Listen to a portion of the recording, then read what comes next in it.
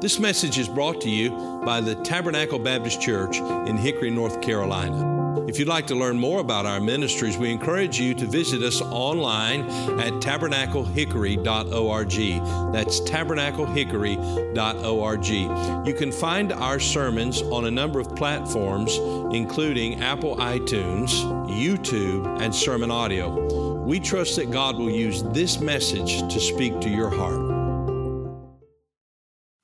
I'd like to ask you if you would go with me into the Old Testament this evening, the Old Testament, and find 1 Chronicles chapter number 14.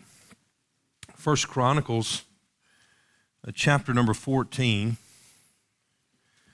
and we'll begin reading in verse number 8 of 1 Chronicles chapter 14. And as we come to 1 Chronicles 14, we find that David has recently become the king of Israel.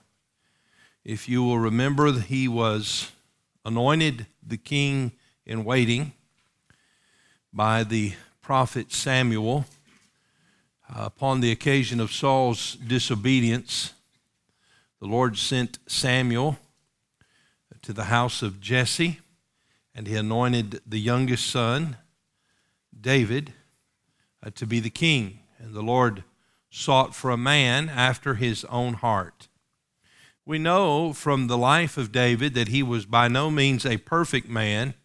In fact, he committed a dreadful sin. And that sin, in an effort to keep that covered up, led to other sin. We also know the price that cost him, and it cost him greatly. We know that he sought the Lord in repentance, and we know that God gave him mercy and grace, and God continued to use David. As we come to 1 Chronicles chapter 14, we find that a familiar foe has come against David, the king, and we'll pick up the story here, 1 Chronicles 14 and verse number 8. When the Philistines heard that David was anointed king over all Israel, all the Philistines went up to seek David, and David heard of it and went out against them. And the Philistines came and spread themselves in the valley of Rephaim.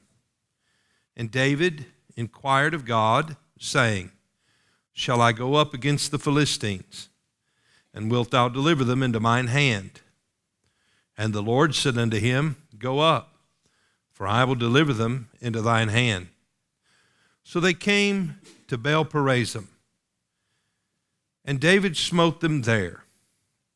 Then David said, God hath broken in upon mine enemies by mine hand, like the breaking forth of waters. Therefore they called the name of that place Baal-perazim.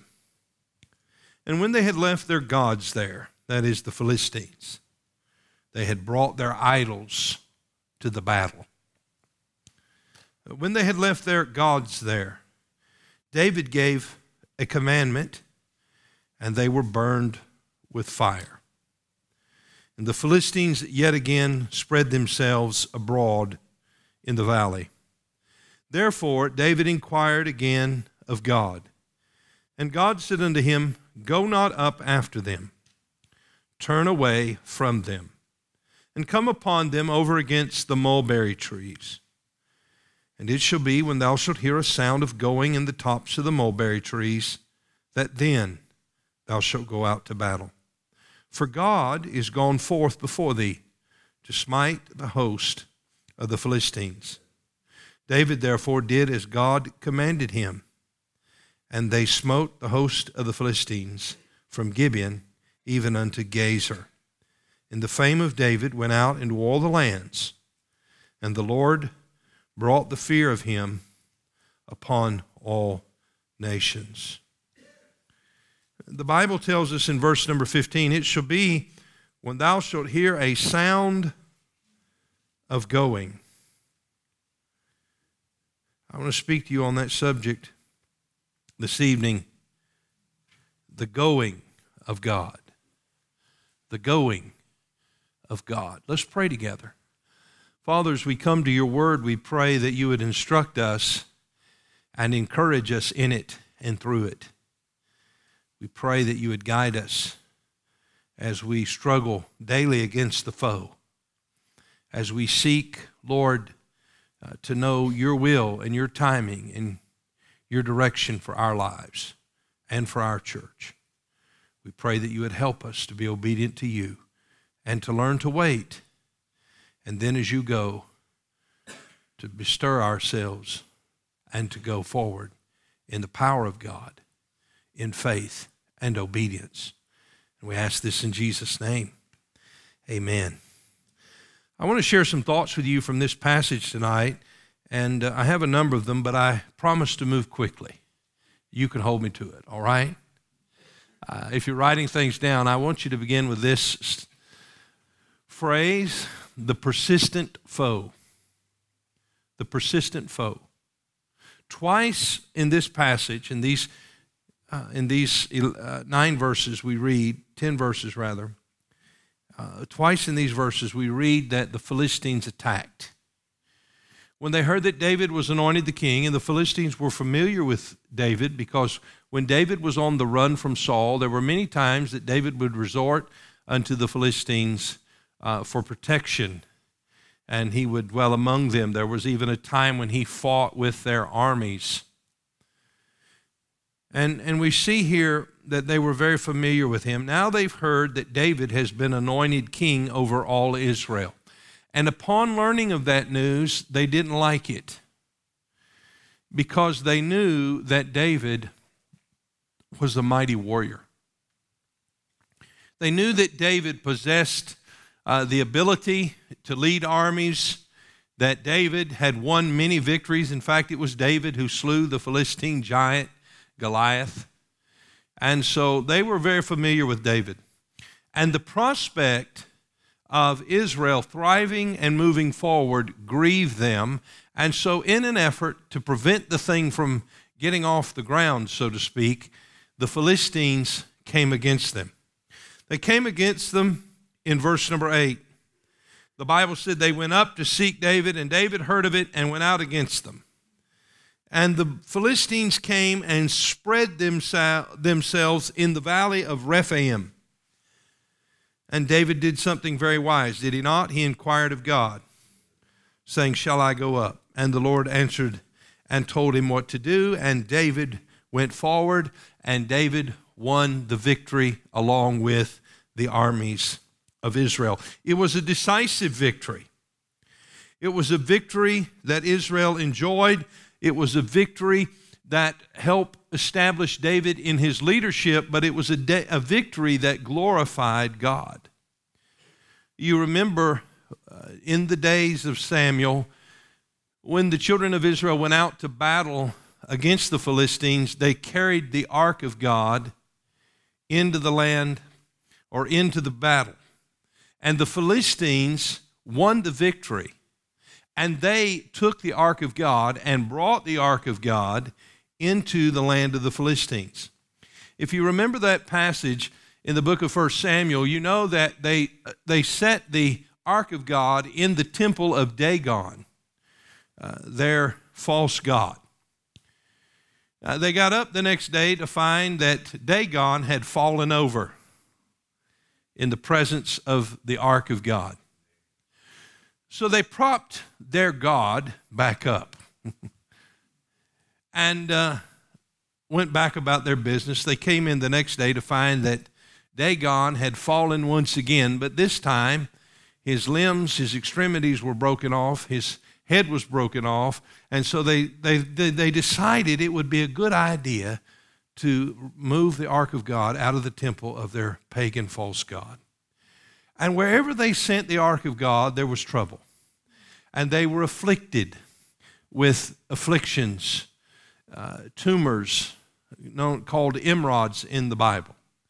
And they were afflicted with mice, and judgment was upon them. And they kept moving the ark of God from city to city because nobody wanted it in their town. Until ultimately they sent the ark of God away on a cart back into the land of Israel.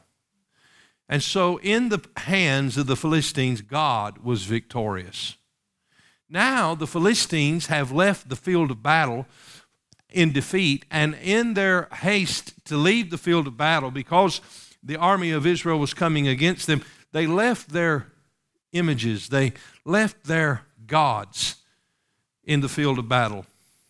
And so David captured those gods, those images, and he burnt them. And here we see the glory of God again revealed to these Philistine people and to all those round about. Now let's remember what the purpose of establishing the nation of Israel, let's remember what the purpose was all along. Remember what God said to Abraham. Abraham, I'm going to choose you and your wife. You're going to have a son, and you're going to have a seed as innumerable as the sand on the seashore or as the stars in the sky. And through you, through your family, through your people, all the nations of the earth will be blessed. Because it will be through your seed that I will send my son. And we know that God revealed that it would come through that the promise of the Messiah would come through the seed of Abraham. And then ultimately again, he made another promise that it would come not only through the seed of Abraham, but through the seed of David, the king. And so God, over time, narrows down for us what it is that he's doing. And his purpose all along has been the purpose of redemption. His purpose all along is that through the people, the nation of Israel, that the world would know who he is. And now the enemies are coming, these Philistines. And what are they trying to stop?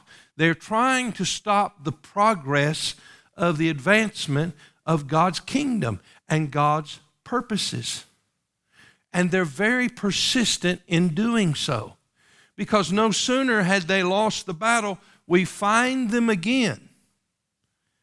In verse number 13, and the Philistines yet again spread themselves abroad in the valley. Now, when we read through the period of the Judges, we're going to find that the Philistines were there, persistently there, always there, to assault and attack the Israelites, to bring them into bondage and to oppress them. And this continues all these years later. They are a persistent foe. And by the way, may I say to you that we have a persistent foe tonight. We have an enemy whose design, whose purpose is to stop the advancement of the gospel, to stop the progress of God's church and God's people. Because we live now in the age of what is known as the church age. And God is not finished with Israel. But in this age, God is using his church to reveal to the world who he is. And let me tell you that the enemy, the foe, does not like it. And he will seek to hinder you. He will seek to bring you into bondage to sin. Think of the besetting sins in your life. He likes to use those. And Satan is a student who learns how he can come against us. And no sooner has he fought us on one front, and maybe we've enjoyed the victory that Christ won for us, that he comes to us on a totally different front, seeking to overthrow us, seeking to stop the advancement of God's causes and purposes in our lives, and seeking to hinder the advancement of God's church. And let me tell you that our church has a persistent foe. The devil is against us. The Bible says our enemy, our foe, is threefold: the world, the system of this world, which is under control of Satan, who is the god of this world, who has dominion over it. He has blinded the eyes of those who do not believe, lest the light of the glorious gospel should shine unto them. And his effort, his campaign, is to keep them in bondage and in darkness. Jesus came to give them light and to deliver them from that bondage. And so the world, the flesh, and the devil are our persistent foes. Our flesh, the Bible says in the book of Galatians, is always at war with what God is doing in us through the Spirit. The flesh lusteth against the Spirit, and the Spirit against the flesh. Paul said, I want to do right, but I can't do it. And I don't want to do wrong, but I find myself doing it. And we can all say, yes, Paul, we know exactly how you feel. And so we understand, just as the armies of Israel faced, so too do we face a persistent foe. The second thing we see this evening are not only the persistent foe, but we see the past victories. The past victories. Time and time again, God delivered Israel from the Philistines. And the initial battle that is recorded for us here in verses 8 through 12, we find that God gave the victory. But as we come to this second battle in verse number 13, I think it's interesting for us to note that though there were victories, many past victories over the Philistines, that David did not presume to go up to the battle just thinking he had the thing won. And the great danger in our lives comes when we look back on past victories and we assume and we presume upon the Lord that if we just take care of things in our own energy and our own strength, that we will win the battle. Now, Joshua and the men of Israel found out, did they not, at the Battle of Ai? Do you remember the Battle of Ai in the book of Joshua? It was just a small city. And the spies said, oh, we can take it. Just send out a small group. And so they did. And what happened to them? They were soundly defeated. And a number of men, I think it was 33 in all, died in that battle. Joshua began to pray unto the Lord, and he found out what had happened. There was sin in the camp. And God would not bless the army until the sin in the camp was dealt with. And all of those lives could have been spared had Joshua and the men of Israel sought the Lord before going into Ai. They assumed and they presumed that they could handle it. And so often you and I assume and presume that we can handle it. We forget that our foe is persistent. And by the way, he's powerful. He's powerful. And the smallest things that he uses against us can cause us to stumble and fall. There was a time in the book of Joshua when a group of people, they pretended that they had traveled long distances. They brought moldy bread. And they brought old canteens, and their clothes were ragged and worn. And they said, we've come from a long, long distance, and it was the Gibeonites. We've come from a long, long distance, and we want to make a league with you. Now, the Lord had commanded them that they would not make a league with anybody in that land. But it looked like, it appeared as if, just like Ai appeared to be a small city, it looked as if they were telling the truth. So without seeking counsel from the Lord, what did they do? They made a league with the Gibeonites. You see, we can get into trouble when we rely upon past victories, when we look to ourselves and rely upon our own strength and our own ingenuity.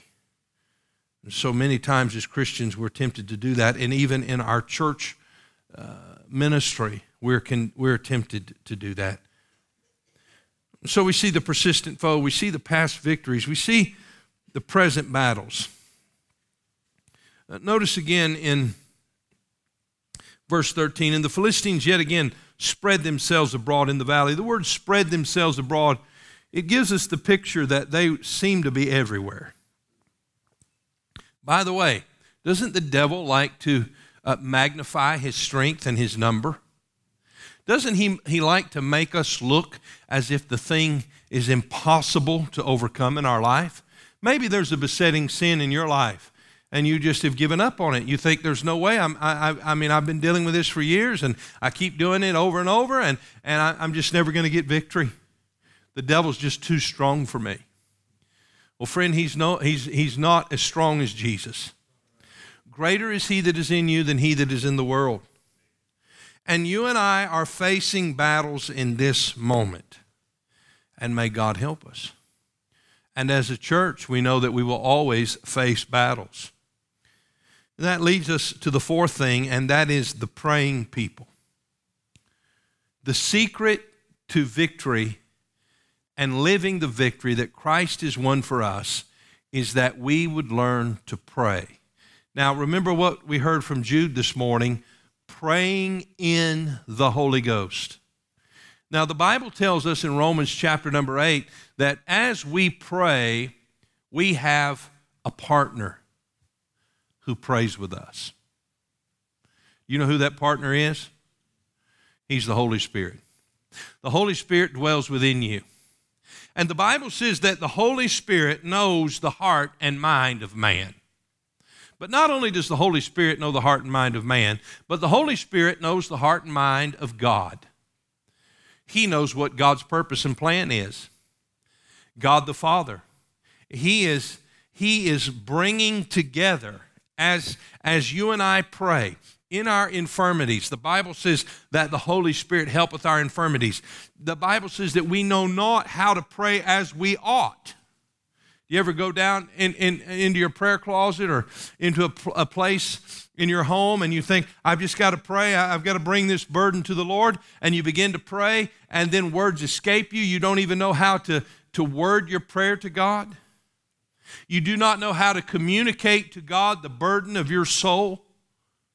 You're heavy, you're burdened, you're under assault, you're under attack. Satan is coming against you, and you know you need help. And you go to pray, and then you can't even get the words out of your mouth. And you want to know God's will, but you're not sure exactly what it is. Can I encourage you tonight that the Holy Spirit, He makes intercession for us. The Bible said with groanings that cannot be uttered. In other words, there may be times in your life when you can't say much of anything. All you can do is bow your head and your knee before God and just groan in your spirit to Him and say, Lord, I need help here. And the Holy Spirit perfectly interprets the needs of our lives, and He brings them into the presence of God. And we'll have another prayer partner. His name is Jesus. He's the Son of God. He's at the right hand of God. He is interceding on our behalf as well. Isn't that amazing to know that when you and I go to pray together, or when we go to pray as individuals, God is praying with us? Why do we do so little of it? Why do we do so little? Because the Philistines know the power of prayer, and they want to spread themselves against us with distractions, with obligations and responsibilities, to fill up our day and our schedule with too many things that need to be done, so that we say, I don't have time to pray. Or when we make the time to pray, our minds are so cluttered and filled with the things of this world. Why is it that always happens? Because the Philistines have spread themselves against us. They are a persistent foe, and Satan trembles at the church when it's bowed in prayer to God, because prayer can do what God can do, and God can do anything. He can change your heart. He can change the heart of your spouse. He can work in your home and your family. Why is it that we do so little praying? He can lead this church forward. He can bless us and give us direction. He can supply all of our needs. Why is it that we do such little praying? I admire the fact that David did not rely upon past victories for this present battle. I admire the fact that David did something that we all should do. He paused and he waited and he inquired of the Lord. Notice in verse 14, therefore David inquired again of God, and God said unto him something we didn't expect to hear. Do you see it in verse 14? Go not up. I don't think he expected to hear those words. Oftentimes we don't expect to hear those words. Don't go out. I mean, Lord, we have the army. They're ready. We have proven, we have demonstrated that we are stronger and that we're able to take them. This is a time for action. This is no time to wait. But God said, wait. They that wait upon the Lord shall renew their strength. God's delays are divine appointments for us.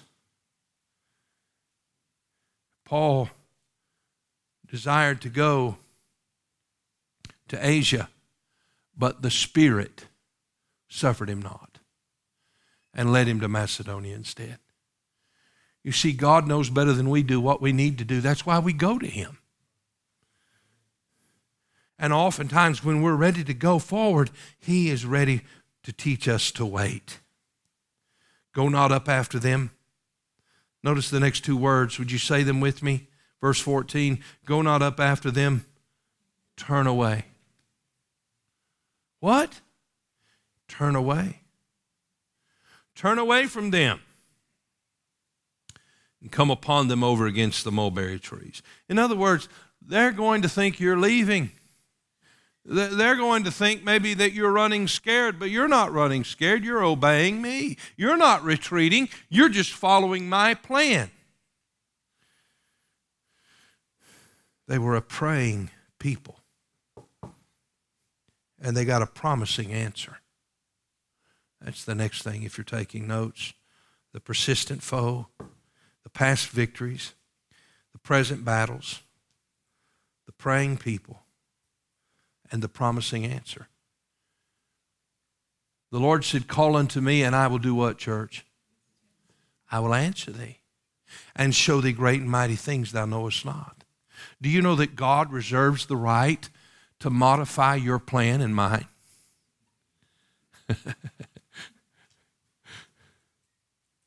We like to make our plans, don't we? We like to joke in our house because one of the questions that someone in our family asks us quite often is, what is the plan? And that's a really good question. But we don't always know what the plan is, and we don't always have a plan. And in our Christian lives, we like to have a plan. Some of you young people, you've got it all figured out. You're going to graduate high school, and you're going to go to a certain college, or you're going to get a certain skill, and you're going to get a certain job, and you're going to marry Miss America or Mr. Universe, and you're going to have 3 kids in a nice house, and you're going to live on Lake Hickory, and everything's going to go glorious in your life. Let me tell you about that plan. That's a short-sighted plan. God has far greater plans for your life than that. Now, it may not involve Mr. Universe or Miss America. It may not involve a high-paying job and a house on Lake Hickory. What it involves is something far greater, the glory of God and the purpose of God. And God does His work today in this world through His church. And I want to encourage you as a young person, as a young couple, invest your life in the work of God. Be faithful to God's church. It will bless your family, and you through the church will be a blessing to others. And you through the church will discover God's presence and power in a glorious way, and you will enjoy victories, and you will see God's kingdom advancing through the church. You see, here is the promising answer. The Lord says, if you'll just do what I tell you, even though it may not make sense to you, I'm going to give you a victory. Look in verse 15. And it shall be when thou shalt hear a sound of a going in the tops of the mulberry trees, that then thou shalt go out to battle. For God is gone forth before thee to smite the host of the Philistines.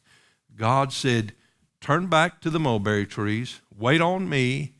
When you hear the sound of the going, the sound of the heavenly army marching, when you sense my presence moving forward, then you go. And here's what you know as you go, that I've gone out before you to smite the Philistines. Who is it who won the battle this day? God won the battle. The battle is of the Lord. We wrestle not against flesh and blood. The weapons of our warfare are not carnal. That means they're not fleshly. They're not human. But they're mighty indeed to the pulling down of strongholds. The weapons of our warfare are spiritual in nature. And as we learn to pray, as we learn to wait upon the Lord gives us the promising answer that His presence will go before us. Did He not say to His disciples, "And lo, I am with you always, even unto the end of the world"? Has God forsaken us? Has He forsaken the Tabernacle Baptist Church? Absolutely not. Is God at work in the world today? Absolutely, yes, He is. What must we do? We must learn to wait upon Him and then go as He goes with a promising answer. And then the last thing we see this evening, the progressing army. The progressing army.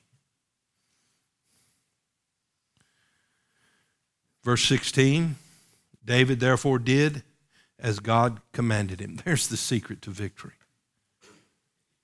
He just did what he was told to do. Do you know when we get into trouble? Can I tell you when we get into trouble? When we try to figure it out for God. And we do it all the time, right? We think we sense what God wants us to do, and we try to figure out how it can be done.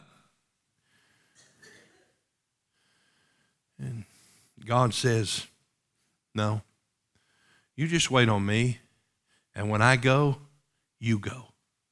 You do what I tell you to do. And David did it. Sometimes people in really tough situations try to look for excuses not to obey God. And they might say to someone like me, or maybe a friend in the church, they might say, well, I know what I'm supposed to do, but really in this situation, that's not going to work. I need to do this. Or I really don't see how obeying God in this situation is going to work out for me, so I really just need to do this. We always get ourselves into trouble when we do that. But when we learn to say, God said it, I'm going to obey it, and that's all there is to it, then we're going to see God work. We're going to hear the going in the tops of the trees, and then when He goes, what do? We go with Him. I like this same record is found for us in 2 Samuel chapter 5, in verse number 17 through 25. But in verse 24, the Lord says, and let it be when thou hearest the sound of a going in the tops of the mulberry trees, that then thou shalt bestir thyself. We get kind of sleepy, don't we? It was a gray day today, wasn't it? It's cold. I was sitting in my living room or sitting room, and I have a chair that I like to sit in. I don't have a recliner. That would not be good for me. I used to watch with amazement as my grandparents would go to sleep sitting upright. And somehow, over the years, I've honed that skill, and now I can do it myself. And I fell asleep, and then I'd wake up, and I looked across the room, and Kaylee was over the love seat asleep, and Melanie was on the other side of the love seat asleep. And I thought, man, these people can't handle it today, can they?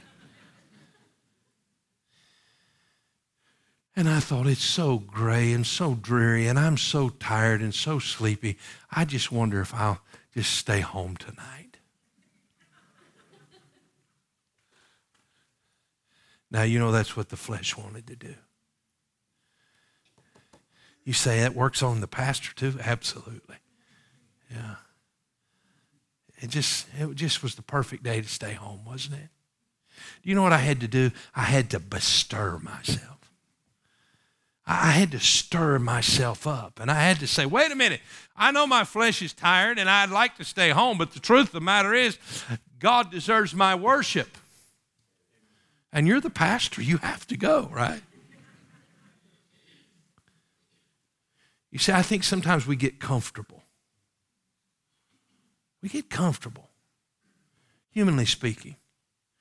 We get comfortable with our circle, with our friends, with what's going on in our lives, with our church, and with what we're doing, and we get comfortable. And God said, when you hear the sound of the going, get up out of that lazy boy and go. Friend, we don't want God to go and us not go with him, do we? When God's a-going, we better go with him. And the Bible tells us here, and they smote the host of the Philistines from Gibeon even to Gazer, and the fame of David went out into all the lands, and the Lord brought the fear of him upon all nations. What name do we want to go out through all the lands? Not the name of David, but the name of David's descendant, the Messiah, the King of Kings, the Lord of Lords, the one who will occupy the throne of David, King Jesus. We want his name to go out, right? He's our King. And so may God lead us forward for his glory, for his honor. I wrote down 3 words that I thought were key in this passage. Stopping. That's what the devil wants to do. He wants to stop us. The second word is waiting. Waiting is not stopping. God is not about stopping. I think it was Hudson Taylor who said God's work is always advancing. And even when we're called upon to wait, what God is doing is setting the table for the advancement of his kingdom. Stopping, that's what the devil wants to do in our lives. Waiting, that's what God often calls on us to do. To teach us that we must depend upon him, to teach us that it's not sufficient that we go forward in our own strength and presume, but to teach us to depend upon him. And then going, stopping, waiting, and going. You never waste your time waiting, but when you hear the going in the tops of the trees, then it's time to go. I imagine, I don't know, the wind started moving those trees. And we see the picture of the New Testament, the picture of the Holy Spirit in the New Testament is that it is as the wind. Remember what Jesus said to Nicodemus in John chapter 3, that which is born of the flesh, verse number 6, is flesh, and that which is born of the Spirit is spirit. Marvel not that I said unto thee, you must be born again. Then he gives the picture, verse number 8, the wind bloweth where it listeth, and thou hearest the sound thereof, but canst tell whence it cometh and whither it goeth. So is everyone that is born of the Spirit. The picture is of the wind. Acts chapter 2, and when the day of Pentecost was fully come, they were all with one accord in one place, and suddenly there came a sound from heaven. There came a sound from heaven as of a rushing mighty wind, and it filled all the house where they were sitting. The Bible tells us in Genesis chapter 2 and verse 7, and the Lord God formed man of the dust of the ground and breathed into his nostrils the breath of life, and man became a living soul. We see the picture of the wind. We see the picture of the breath of God. This is the work of the Holy Spirit in our lives. All Scripture is given by inspiration, literally God breathed. In John chapter 20 and verse number 22, the Bible said that Jesus breathed, or that he breathed on them and said, receive the Holy Ghost. You see, what we need is the move of God. We need the move of the Holy Spirit in our lives and in our church. And when he is leading us, then we go. There's the stopping, there's the waiting, and there's the going. I don't know where you find yourself tonight. Maybe you find yourself stopped. Well, don't stay there. Go and wait. Go into the presence of God and wait and trust. And then when you hear the sound of the going, what is it you should do? you should bestir yourself and go. Can I say to you that as the pastor of this church, I believe in my heart that there's a sound of a going in the tops of the trees, that God has something for us, something more than what we know now. And we will have to bestir ourselves. We will have to be willing to be uncomfortable. We will have to be willing to do things we haven't done before and to put ourselves in situations and circumstances that we're not used to if we're going to go. And so may God lead us as we wait, as we sense we're very near the sound of the going. May God lead us forward.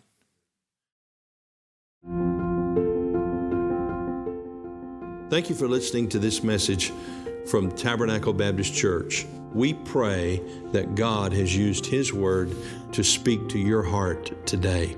If you'd like to learn more about the ministries of Tabernacle Baptist Church, you can go to our website, tabernaclehickory.org.